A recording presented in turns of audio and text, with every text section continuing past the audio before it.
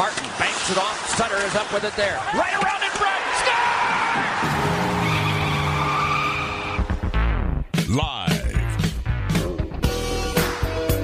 in the entertainment capital of the world. Leading goal scorer on the team. Drew one in front. Score! It's the T.C. Martin Show. A tie game on the power play. Hodgson was at the front of the net.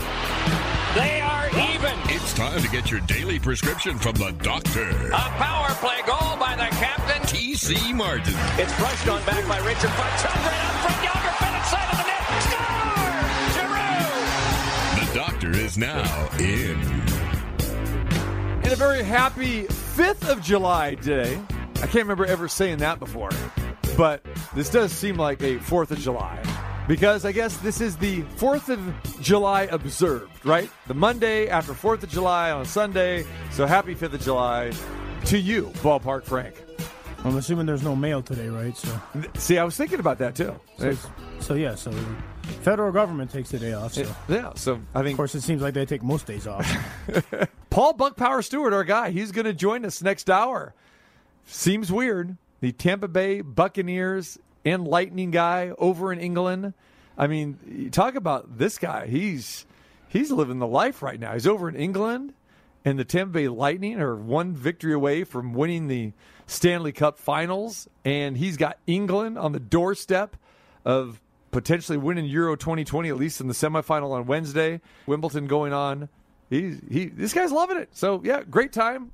But if to have Paul Stewart on with us today. But if he's a big English tennis fan, he's upset today because the young 18-year-old did have to withdraw from her match in the second set as she lost to Tomljanovic in a pretty exciting, good match. Had a real good, good showing for herself. 18 years old, made it all the way to the second week of Wimbledon, but dropped today. Also, Coco Gauff also fell today. Yeah, and I think that's what I was going to say. You know, a lot of Americans, including myself, are disappointed that Coco Gauff is out. And I think the next, up-and-coming female tennis superstar, yeah, this is the last couple tournaments we've seen her, fail in the early rounds. Well, I guess it is still kind of early rounds. I mean, once you get the quarterfinals, you get to the second week, it's a pretty nice run at Wimbledon. Yeah. For instance, Tomljanovic, who's been around for a long time, this is the first time she's ever made it to this round and won a match in her entire career in one of the majors. So no, it was a good showing. But Coco's only 17 years old. Yeah. So I mean, she looks like she's got a nice career ahead of her.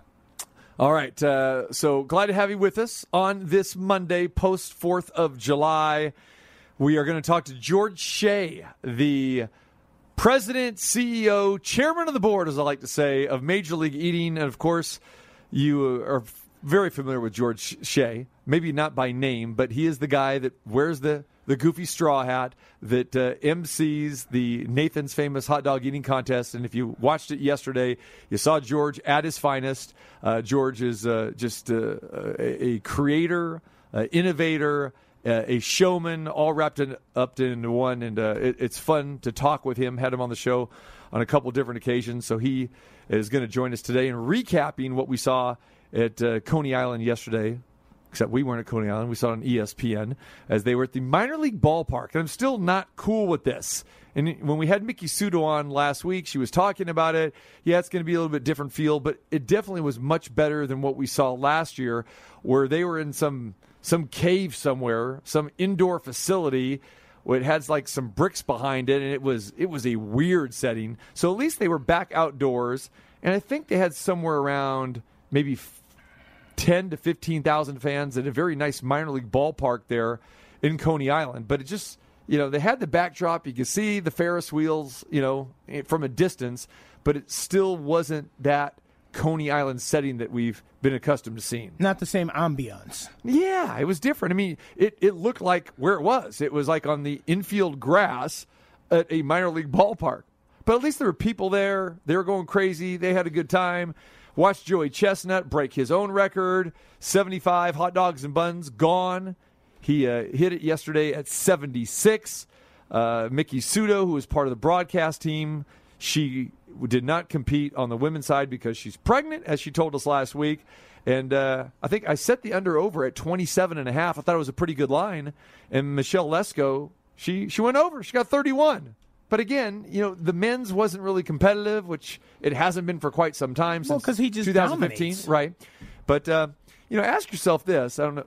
I'm sure you never asked yourself this, but anybody out there, Joey Chestnut won for the 14th time, and a lot of people think it's like Mickey Sudo that he's won every year, but it actually wasn't the case. In 2015, that's when he got upset by Matt Stoney from San Jose. And that was kind of a big deal at that point in time. That was competitive. They were kind of going back and forth. But last couple seasons or last couple years, not so much. Domination. Joey Chestnut. So what happened to Stoney? Stoney wasn't even in this one. He wasn't in this one. So I'm saying, did he just tire of it? Did he finally win one and say the hell with it? Did he, did all of a sudden his body say, quit doing this to yourself? Stoney was in it, I believe, last year. I think he was in it last year. But this year, he wasn't in it. Eric Badlands Booker, a lot of people are familiar with him. The rapper, he's like 400 pounds. I don't know what's up with him. He wasn't in it. Maybe he couldn't find the ballpark. Yeah, I don't know. But they did have another Las Vegas competitor that was in there as well. So, yeah, wasn't Numchuck, no. But, yeah, another Las Vegas was in there. Now, I know you enjoy your hot dogs. I love my hot dogs. How long does it take you to consume 75 hot dogs? And I'm not saying if you eat them all at once and you try to, but just how many weeks or months or whatever before you consume 75 hot dogs? Okay, let's do the math here. Let's see. So if I have a hot dog, say 5 days a week, which is about what I do, 5 days. You have a hot dog 5 days a week? Yeah, 4 to 5. I'll say 5 because... And it's always one dog. You don't like it double dog in it. Correct. And I used to do like kind of the double dog thing, depending on the size.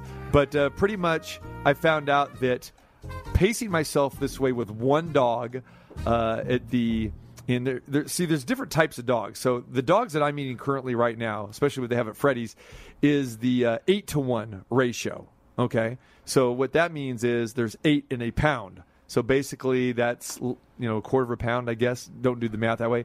I used to do the 6-to-1 dogs, which are my favorite, which are a little bit more thicker. Okay, so one definitely is good for that. But with these 8-to-1s, you can get away with 2. But I found myself I'd rather have some potato chips or have some fries and a drink to go with that, and then that doesn't push me over the edge, and then give me the discontent for the dog over time. So, 5 days a week. Do you always have the same condiments? Do you mix it up a little bit with the Chicago dog? Do you have the same stuff? Yeah. By the way, it is a good thing that you're not teaching math because if there's 8, that a quarter of a pound would be if there was 4 to it.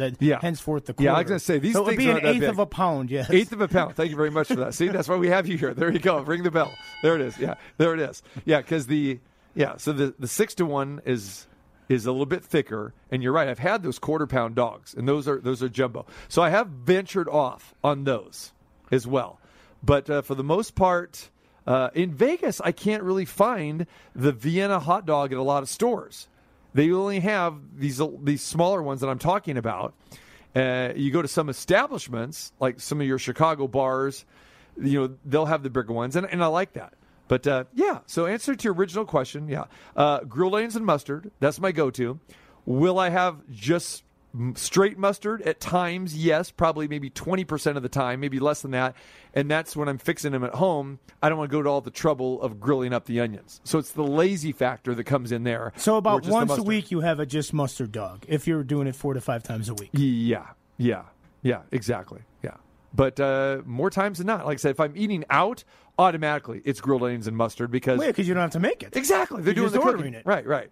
Yeah. So, and I do get a lot of flack with this, and I saw a commercial actually during the Nathan's hot dog eating contest yesterday that somebody in the commercial, they go, "You're turning on that grill for one dog?" And the guy says, "Yeah." And that's what I do. And I used to get grief at home about that because I would fire up the grill. And you got a big grill, I'm assuming. Big grill. And for 1/8 of a pound hot dog? Yeah. Or the 6-to-1, a little bit bigger. Yeah, I do. Because I don't like it boiled. I don't like it on a pan and fried up. I need to have that grill taste. So, yeah. Is there a problem with firing up the grill for one dog or 2 burgers or 3 steaks or corn on the cob and everything Well, else.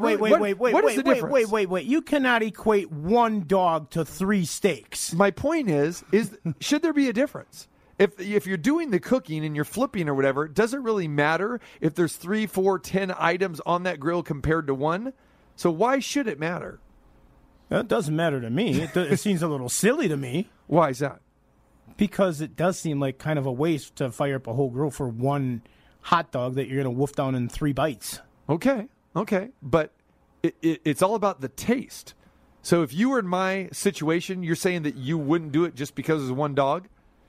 Yeah, I probably wouldn't know. I mean, if you like a grilled hot dog better than I've never liked one thing so much that I would have to fire up an entire grill on it if I'm just having one. But then if I'm having a hot dog, I'm probably going to have at least a couple anyhow. So okay. So if you had company over, then you're definitely no problem firing up the grill, even though you're going to be eating that same hot dog or that same hamburger. With the exception, well, maybe, but I don't remember ever having company over and serving hot dogs. I've grilled up steaks in it for company. I don't think I've ever had them over for hot dogs. Yeah. But then I'm not a big 4th of July barbecue guy, right. And I don't have my own house with a backyard and all that stuff either. So right. You know, and again, if you had kids. Also, and the kids come over and have the softball team parties and the basketball team parties. You're throwing the dogs, and then you're doing that probably quite dogs often. and burgers and whatever. Exactly, yeah. Maybe chicken breast for the kids that want to eat healthy or something. Yeah. So I do get some flack, from that. Just firing up the grill just for one dog, but I like it. Is this like my? You fired up the grill for one hot dog? Seriously? Hot dogs, better with Pepsi. And I did have a Pepsi. I usually have a Pepsi with that. That's what I do. That's the deal breaker right there. Between the mustard and the Pepsi, no. So was that commercial? I'll be leaving your residency. Was that commercial for Pepsi, or was that it was a Pepsi commercial? They tied it into the hot dog eating contest on 4th of July. I see where they're going there. So, and I didn't see any Coca-Cola commercials on 4th of July. Did you? I guarantee you there were Coca-Cola commercials out there. It's only the #1 selling soft drink in the entire planet. The planet, exactly. So there it is. All right, so I take it that you did not watch the Nathan's Famous Hot Dog Eating Contest, so that's okay. Are you going to feel comfortable with George Shea coming on the program? Talking about what transpired yesterday, because I know that you're just not a. It's not just that you're not a hot dog eater, but you're just not one of these competitive eater competition guys. To be totally honest and perfectly frank, I think it's one of the most disgusting things on all of television. I don't understand why somebody wants to see somebody dunking their buns, wolfing everything down like that. To me, it's absolutely repulsive. But I understand it's a niche audience and a lot of people like it. The biggest savior to me is that I don't have to watch it, which I don't, and that it's only at least once a year. Yeah, see, you look at it it's once a year, exactly. And the thing about this is normal. I would say that it's 50-50, split right down the middle, that people either enjoy this or they can't stand it. I mean, when it first came on in that, I kind of watched it out of that freak show part of it or whatever, when it was still Kobayashi and before Joey Chestnut went on. But even then, I'm like, okay, seen it. It's like the first time I went to a monster truck thing. Okay, the first time you see him go around, it's like, that was kind of cool. And then they do the same course. And it's like, to me, it was like, don't ever really need to see that again. Though I know a lot of people absolutely love it. And they flock there every year. Just like last night, we saw fireworks every place. A lot of people love fireworks. They look the same to me as they did 50 years ago, the first time my parents took me when I was a little kid to Veterans Acres in Crystal Lake, Illinois. It doesn't do anything for me. Yet people flock to, although they have them every Friday at every Aviators game, and they do them New Year's Eve out here, and they do them all over, different people love different things. Hot dog eating contest, fireworks, that sort of stuff, not my cup of tea. But then tea's not my cup of tea. All right. I think I figured it out here. While you were, talking there, I was trying to do the math of your original question. How long would it take me to eat, 76 hot dogs? I think it's about 3.5 months. Yeah, so if I do the math, 5 if I have 5 hot dogs a week, and sometimes, I'll go 6, but I'll say 5. But sometimes you'll only do 4. 4, exactly. So we'll go 5 with a happy medium. So that would be, basically 20 dogs a month, right? So times that, 3 months, that'd be 60. So 3.5 months, I would say, we do that 30, 60, 90 days. Probably take me about 105 days to do what Joey Chestnut did in 10 minutes. Okay. How's that? So basically, you consume around 230 hot dogs a year. Yes. And I don't know if that's on par with what Betty White did, because I had always heard that Betty White had a hot dog a day, and that's why she lived to basically be 100. Well, if she had a hot dog a day, she did 365. Yeah, so she blew you out of the water. Yeah, I know. I'm pretty close, though. I'm pretty close. I don't know. Betty White, she's still alive? Yeah, that's what I'm saying. That's why she's lived to be 100 or close to 100. You know? Yeah. So basically every day is a dog day afternoon for Betty White. All right, George Shea, he's coming up. Dr. Christina Madison, she will join us next hour as well, too. As Vegas is open, we've seen it full-blown here. This 4th of July seemed very similar to 2018, 2019. I am sure. Even busier. I mean, on right? the news, they said that May was the busiest or the most grossing for the slot machines and for casinos ever out here. Yeah. I'm sure that you probably watched all the firework coverage locally, because I know you watch a lot of the local news. Yeah, I watched that local sort of news. I watched a little bit of that last night as well, too. I mean, I guess a lot of people really enjoy what they did in the Strip. I think they had 7 properties, and it was 8 minutes and 11 seconds in the show. And, some people go, it's like, well, that's all the time it is? It's like, you know how many fireworks you fire off from 7 different buildings in 8 minutes and 11 seconds when it's constantly nonstop? I mean, that's a lot of money and a lot of fireworks. So you know what I noticed last night? Because, again, I'm curious about the little things like this. So I'm flipping the channels, and was on Channel 3 at first, and I saw the music, that they're using here, because you just don't have fireworks to fireworks. You got the music, going. Well, there's always Viva Las Vegas and whatever. And I guess this year they put in "We're Back" or something like that. Okay. Because it was kind of the theme of this year's show. So I'm watching that and I'm thinking okay, let me check out the different viewpoint of another channel. Like, is this one feed that everyone's watching, no matter if you're on 3, 5, 8, 13, whatever, And so I'm flipping. I'm going, that's different. Wait, that's different. Oh, wait a minute. That music's different. Every television station had different music. And I'd be curious to ask B. Sal about this. They shouldn't have. But they did. So here's what I'm thinking. And so I want to ask B. Sal this, our good friend over at News 3, even though he is the sports director, probably not involved in the fireworks department or the main news. But the music was different on every channel. So I'm thinking that they went their own audio track at every television news broadcast. That's what I'm thinking. Now, if you're on the Strip and you're watching it, do they have, speakers galore piped in, or are you just watching it without music? See, these are the little things that I'm curious about. Well, from what I understand, they were going to do it just like they've done in years past on New Year's Eve and it was one soundtrack that choreographed with the 8 minutes and 11 seconds. So I thought. And I know different radio stations in town used to simulcast that, so no matter where you were, you could hear it in your car as well. Now, are you sure that you were watching everything live, or were they showing different highlights of it? Because it could have been a different part in the because it was supposed to be the same music for every one of the places. Again, I'm watching it at 11 o'clock is when this is happening. And to be fair, because they went off before that. Yeah, okay. Because it wasn't live at 11. Yeah, they all went off at 11. Okay, so they did. Yeah, because again, I had all the channels going, and they had the different things. But to be fair, I probably caught maybe the last 2.5, 3 minutes of it, and so that's when and I was hanging with Channel 3 for the most part, and then that's when I said, I'm just wondering, about this music here, because I wasn't digging a lot of the music, and then I flipped it over to Channel 8. I'm going, oh, that's different. That got me curious. Go back to 3. Oh, it's their music. Oh, 8's different. Yeah. Now let me see. What's 5 got going?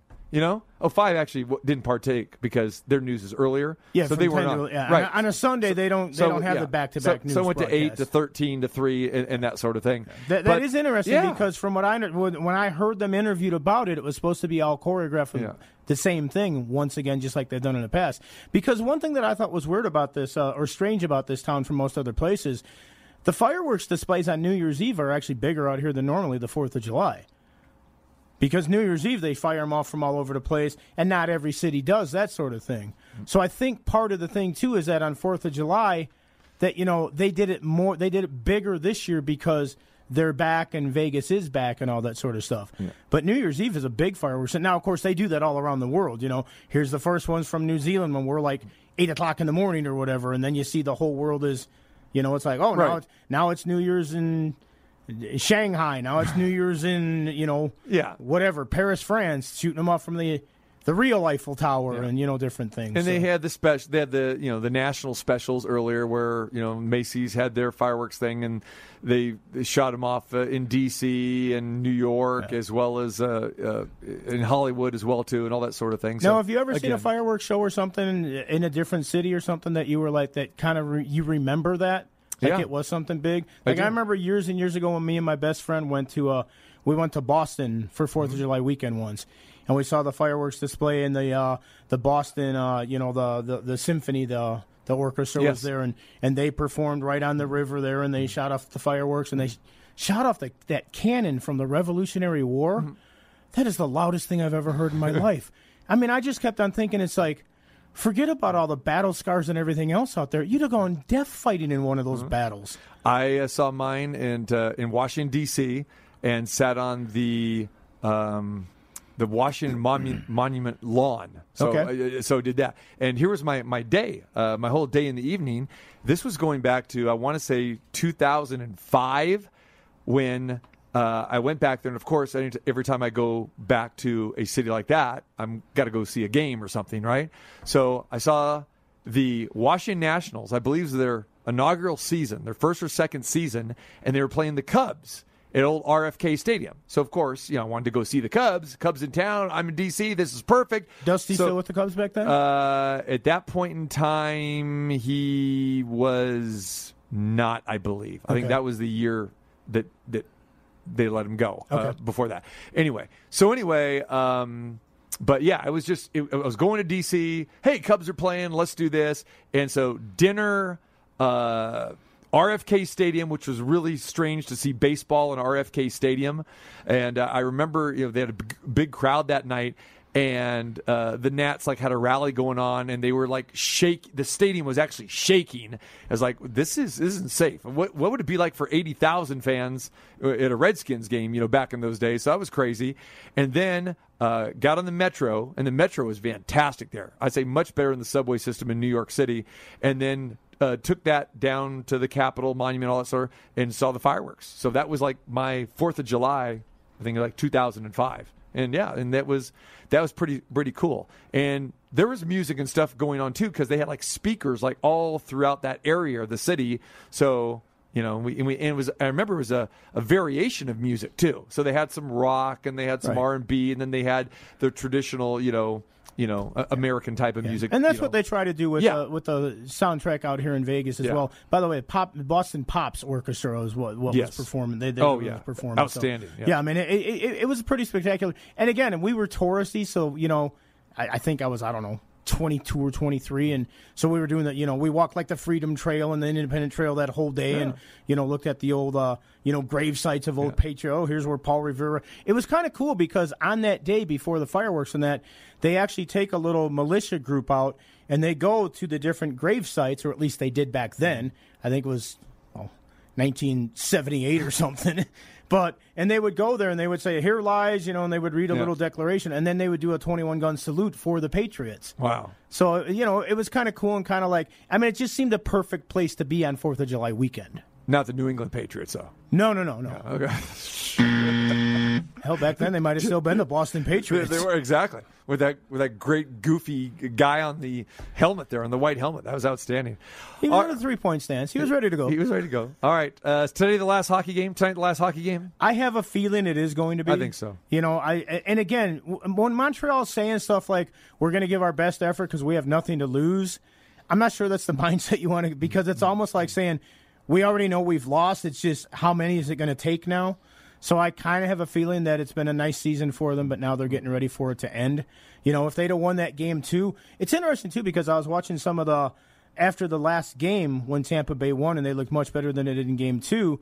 And they mentioned on NHL Network that I think it was Weeksy that brought it up, and he said, well, I expected Tampa Bay to come out with a big effort because they always come out with a big effort after a loss.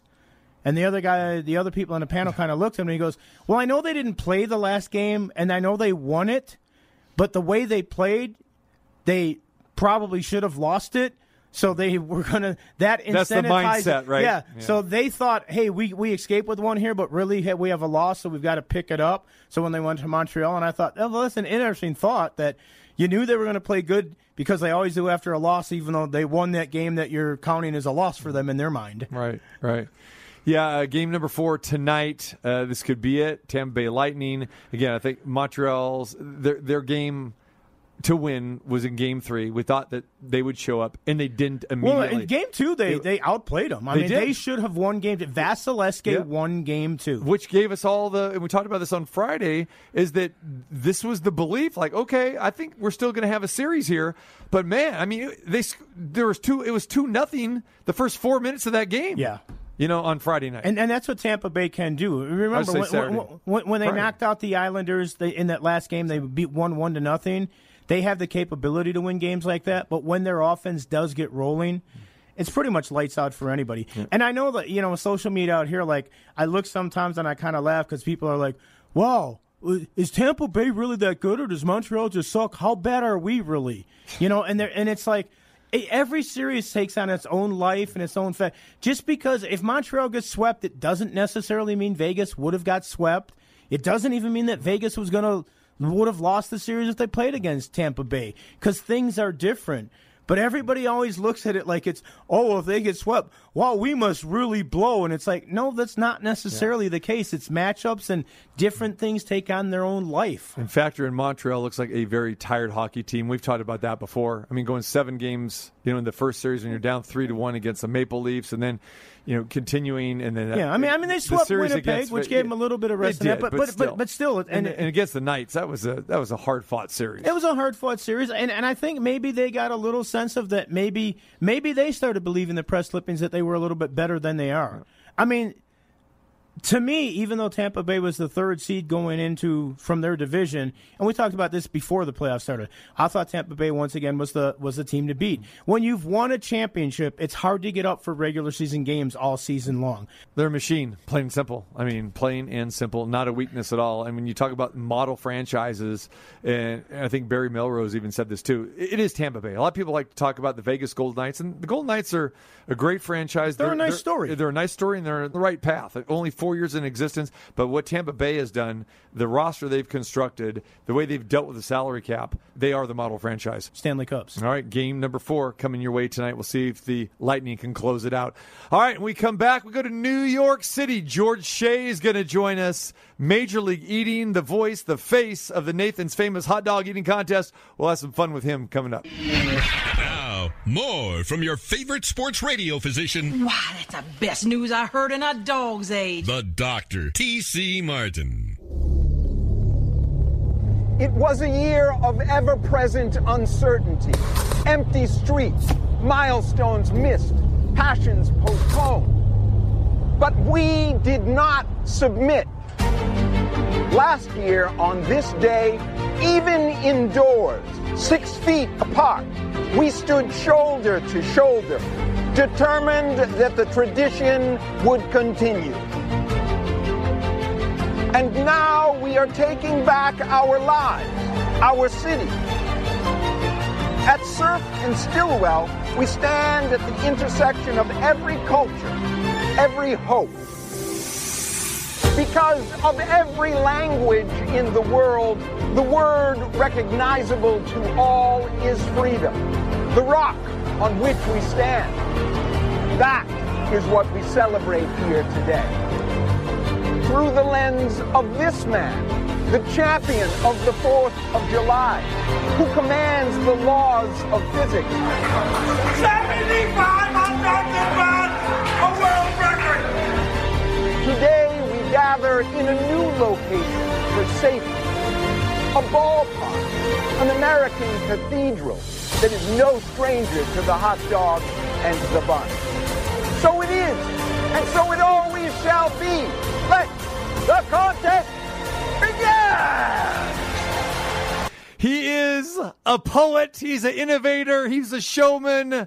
Yes, the face, I like to say, and the voice of the famous Nathan's hot dog contest. George Shea joins us. George, what's going on, my man? Not too much. Just recovering after the 4th of July. Thank you very much for having me on. Absolutely. All right, George, whether it's pepperoni rolls, oysters, sweet corn, tamales, pork rolls, baked beans, and probably another dozen or two things, you've dominated the competitive eating market here, my friend, and congratulations. Well, yeah, no, we're doing on a normal year, we're doing about 50 different events a year, all of the Nathan's qualifiers leading up, but then like buffalo chicken wings and Acme oysters and all this kind of stuff.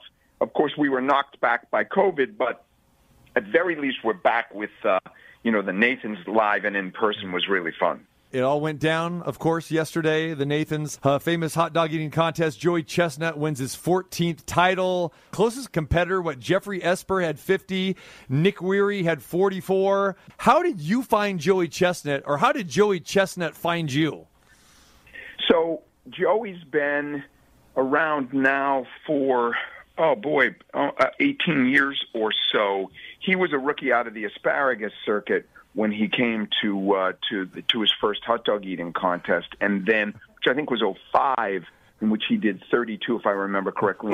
Hold on, George. We got to stop right there. He comes to us from the asparagus circuit. I mean, that's like the roller derby, the minor league baseball. No, he got to the famous Nathan's hot dog eating contest via asparagus. This is tremendous. Yeah, he was the undisputed asparagus eating champion of the world for many years. Where they no longer hold that event, or we no longer hold it. But he was very impressive. And I remember the first year they're saying, we think he's going to eat 30, and he ate 32. And then the next year in 2006, he actually was one dog behind Kobayashi, but Kobayashi actually, that many believe there was a very, very bad call because Kobayashi spit up, right, and which would DQ him. But the judges did not DQ him, and you can see photos of it with Joey and this other guy, Pat Bertoletti, who were competing, like pointing at Kobayashi, going like, what? And but then it was 2007 that Joey beat Kobayashi. He beat him again in 2008 and in 2009, and then Kobayashi sort of quit, and Joey's been unbeatable. He was beaten once by Matt Stoney, but that's when he had a broken heart. And I've often said that there's no force in the universe that can beat Joey Chestnut except for love. But the year after he came back, and so he's just been dominant, as you say. He's just very, very dominant. And I think a lot of people, including myself, we watched the documentary that was on a few years back that detailed that battle between Joey Chestnut and Kobayashi. And I think we talked to you, George, maybe I think it was after that aired. What were your feelings on that? Did that come across how you wanted it to? Well, it's so funny. That actually really touched a nerve with me. And, it's funny. The director felt that I misused the power of narrative, and that I was insensitive to Kobayashi, who felt bruised when I said USA, USA, right? And she felt that by blowing Joey up and all this kind of stuff, that I had made him feel bad. And this is my understanding, this is my impression. But the irony is, she then, and I never did that intentionally, she then used her documentary intentionally to make me out to be a bad guy, and she changed the facts. You know what I'm saying? She put in audio of people booing Kobayashi when there was no booing. You could go on YouTube and see the same clip, and they're cheering. And you know what I'm saying? So I was very frustrated with that. But I would say this. It was great to have a 30 for 30 on ESPN. ESPN's a great partner of ours, right? And you need to create a narrative. So she created a narrative where I was the bad guy, right? And she sure made me look like a jerk.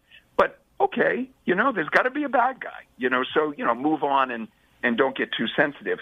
But I do think the one thing that they really captured in that was the intensity of that rivalry, right? And you have to ask yourself, why did Kobayashi quit? He didn't really quit because of me saying USA, USA, right? I mean, that just can't be. So, but it was such a powerful rivalry, and we've tried to get him back so many times because really that would be extraordinary to see. And remember, George, you're New York City, you're a wrestling guy, I'm sure. Roddy Piper, Randy Macho Man Savage were heels before they turned into good guys and baby faces. So there you go. I mean, you've already turned, George. You're a baby face. You're the face of this organization. Yeah, well, I'll take babyface or heel. There is no man, in my opinion, who understands the power of narrative and the sort of hard wire feeling that humans get watching any form of entertainment than Vince McMahon. So I'll be a heel. I'm all good. So from listening to what you've been saying, what I've deduced from this is that at the same time that the Nathan's Hot Dog competition is going on and Wimbledon across the pond, in tennis, love is nothing, and in eating, competitive eating, it can cost you your yellow belt, your mustard belt. It did. It broke his. He had it. He was. Look, I don't want to get into his personal life, obviously, but he was engaged to be married, and his fiancée called it off, I think, 3 weeks before the fourth, and I think it was just emotionally devastating. And Matt Stoney, who, by the way, Matt Stoney is a great eater, 14 million followers on YouTube. He's like Badlands Booker. You guys know how much I love Badlands Booker, the greatest guy in the world. He's now got 3 million YouTube followers. They have their own industry, these guys. But so Matt's a great eater, but Matt, I believe, just could not begin to approach Joey's numbers on the 4th of July. All right, and you mentioned Badlands Booker. I noticed he was not in the contest yesterday. Yes, we did the first ever World Chugging Championship, a gallon of Nathan's famous lemonade, and Badlands Booker's the number one chugger in the world. His YouTube following is Badlands Chugs.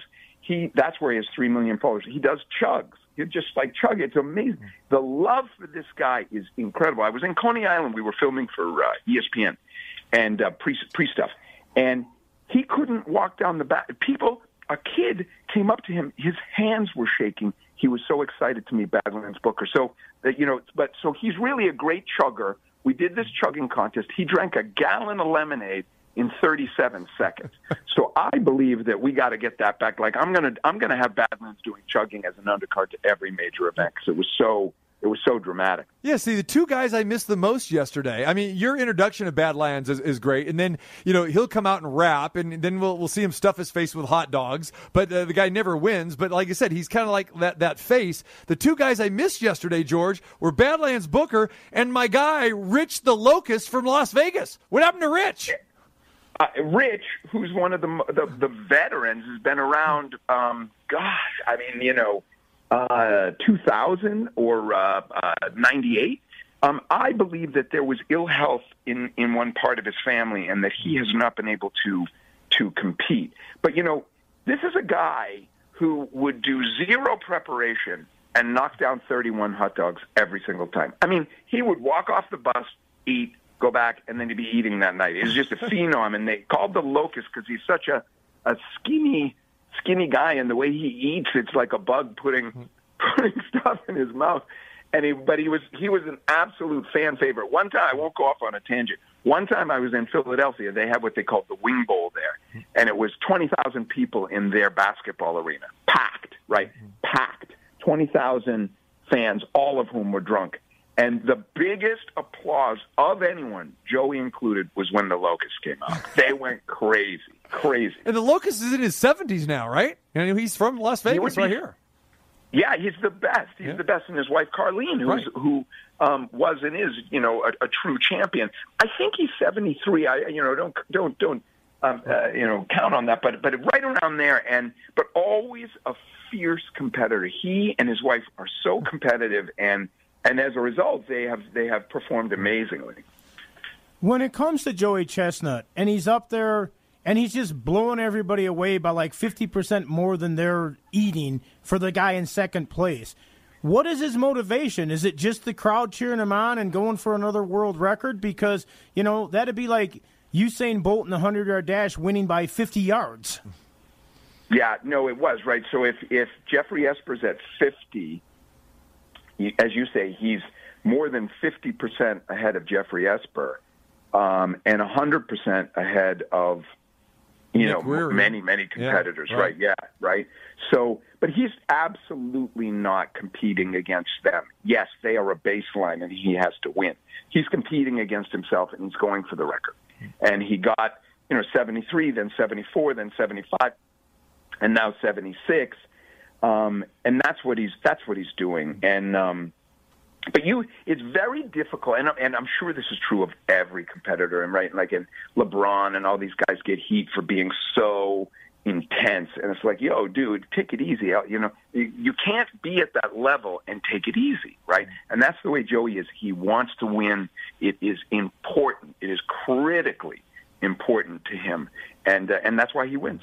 All right, George Shea joined us, the chairman of Major League Eating, and, of course, the Nathan's Famous Hot Dog Eating Contest, which we saw Joey Chestnut dominate again yesterday with 76 hot dog and buns. And we have to say hot dog and buns. Remember, very, very important with that.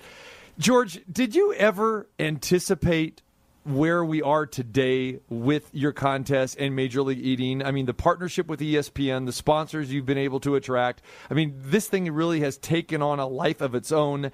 It's gained popularity over the years where it has just become this staple, not just for people in New York and Coney Island, but just, you know, sports fans and non-sports fans who tune in every 4th of July. Yeah, you know, there was never any business plan. We just sort of did it and did it to have fun. I have two great partners, my brother Richard and Dave Baer, and they're much better businessmen than I am, by the way. I spend a lot of time thinking about how I'm going to yell on stage, right? But they're much smarter. But the never a business plan. We just thought, like, what would be interesting? What would be funny? What would be interesting? What would be dramatic? And that's how we've approached it. And I think it has a lot more potential than we have exploited, right, in the world of social media, et cetera. But as you mentioned, you know, we did 3 DraftKings. DraftKings is a partner, and they had a free-to-play, and you can bet in certain states, right? And so they've been a partner. We did a couple events in Las Vegas, this winter, and Bounty, obviously a big sponsor and perfect for like a messy contest. But, you know, I think that the key here for us is to find more venues with that just sort of the ability to get audience and to really get that intensity going. And for me, you know, I was really fortunate enough to come out and host the opening of Circa last October during COVID, you know, and just be the host, independent, nothing to do with eating, because Derek Stevens and the crew over there, Jeff Victor and stuff, and they're great guys. They're fans. And then, you know, for me, I need more Joeys to introduce, right? And then. And Joey just needs more pages in the history book. So I guess that's our goals. So when you coming out here to Vegas, do you always just bet on the dog? I stay away. As someone who's connected with DraftKings, I can't bet. I can't even give advice. Although it's not too hard to say who's going to win. The one thing I will say is people were asking me, my friends and stuff, like, where do you think this could go? I never would have thought Joey would beat 75 because he did it inside with air conditioning. But it happened to be like this super beautiful day. It was 75, 74 degrees. It was just the best, most gorgeous day ever. So maybe that's how he got it done. But I never would have thought he'd break that. So no Coney Island, like on Surfing Stillwell, but, you know, we were at the minor league ballpark yesterday. Talk a little bit about that, and what was the main reason why you couldn't go back to Surfing Stillwell? They just weren't ready for that yet? Is that closed down there or what? No, you know what it is? It was we were planning ahead of the arc on restrictions being removed, right? So we were planning this in April. And if you recall, there were, you know, full restrictions, right? So if we could have planned this in late June, we would have done it on the corner, but you can't, you know. So when we first started, the numbers were 25% of capacity could come in with social distancing, which would have been excruciating, right? But by the time we got there were no restrictions, and that's why we did it in the ballpark, right? Because you can, you know, the city was overwhelmed. They don't have to deal with planning, right? You can control it. You can control who's in, who's out. And then it just came to be like you could just like let them fly. You know, very interesting thing. No vibe ever as good as that street corner in Coney Island. Very raw, very gritty, very like original 100-year-old, this kind of thing. But there was huge appreciation for doing it in the ballpark and the ability to control everything. You have a bathroom, you have stands and beer. And there was like to a person from the audience, they're going, do this again here next year. You know, it doesn't have that it doesn't have that picturesque street corner thing, but it was so much more controllable, and everybody, really enjoyed that sort of. And it came across really good on television as well too. It really played, because I was one of those guys like, how is this going to be? What, the ballpark? Not sure, but it did play well. So congratulations on that. When they were telling me, I was groaning inside. I'm going like, what could be more, antiseptic and boring than a ballpark, really? Because no matter how good they are, they're all more or less the same. But you know what? It wasn't true. From the ESPN's view, you could see, the harbor and the water and the ships and the crowd was like into it. So I have to tell you, it was easier for me, right, just being on stage. It was easier getting in, out. The whole thing was just way easier. And I'd be really interested to see what happened with Nathan's, because Nathan's sells a ton of hot dogs. As you guys know, it's like and there are tons in Las Vegas, but really a beloved brand here. And, they sell a ton on the 4th of July. I'd be really interested to see if they sold what they would have had the contest been right there in the corner. Because if that's the case, then, you really have to say, maybe we do it there again. But that's a decision they will make. And but I would be happy, obviously, in either location.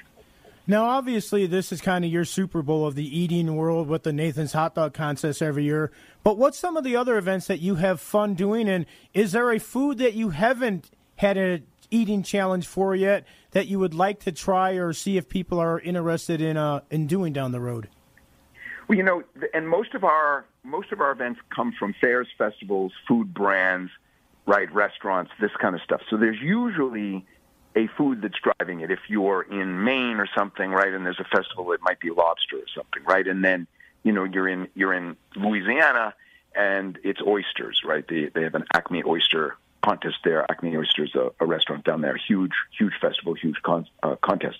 In Buffalo, we do chicken wings on Labor Day, one of my favorite events, probably honestly, one of, next to the 4th of July, it's really, really close because 20,000 fans, plenty of beer.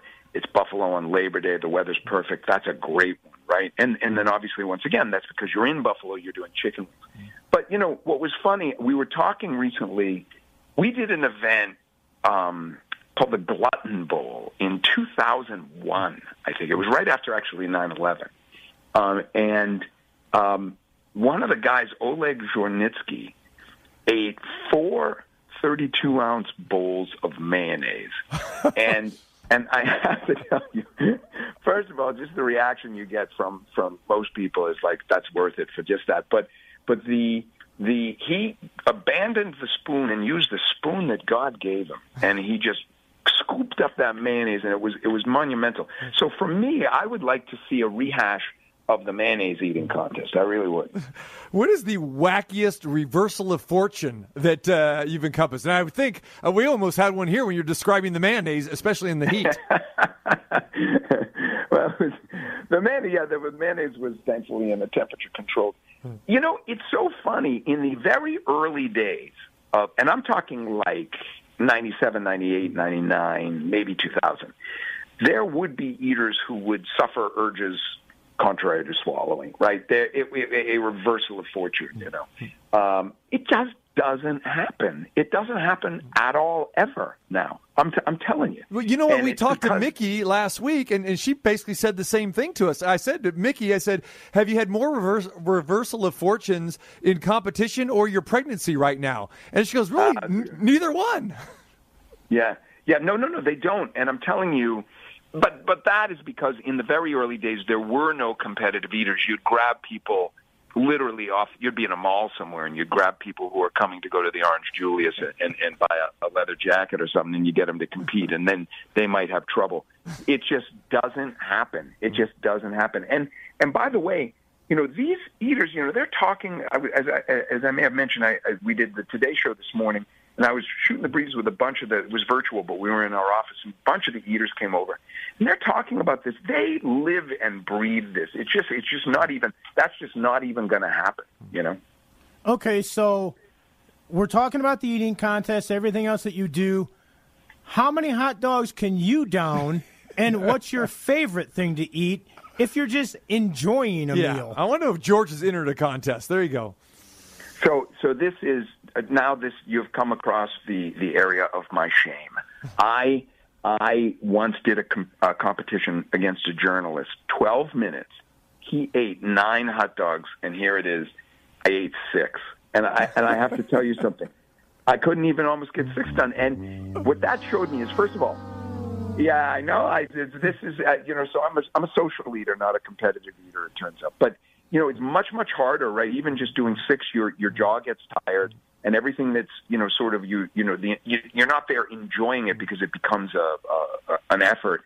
And so yes, that will not be my future. My favorite. I'm a sweetaholic, so for me, I would eat brownies. Like I love brownies or anything sweet. And but I did have Nathan's last night. We had a big barbecue. My sister and her family were here. We had like a big barbecue and lots of Nathan's. I do love Nathan's hot dogs. For me, it's just one with or 2 with mustard. That's what I. There you go. And you don't dunk the bun, right? Even when you're eating for enjoyment. Well, unless if I have to leave quickly, yes. But otherwise, generally, no.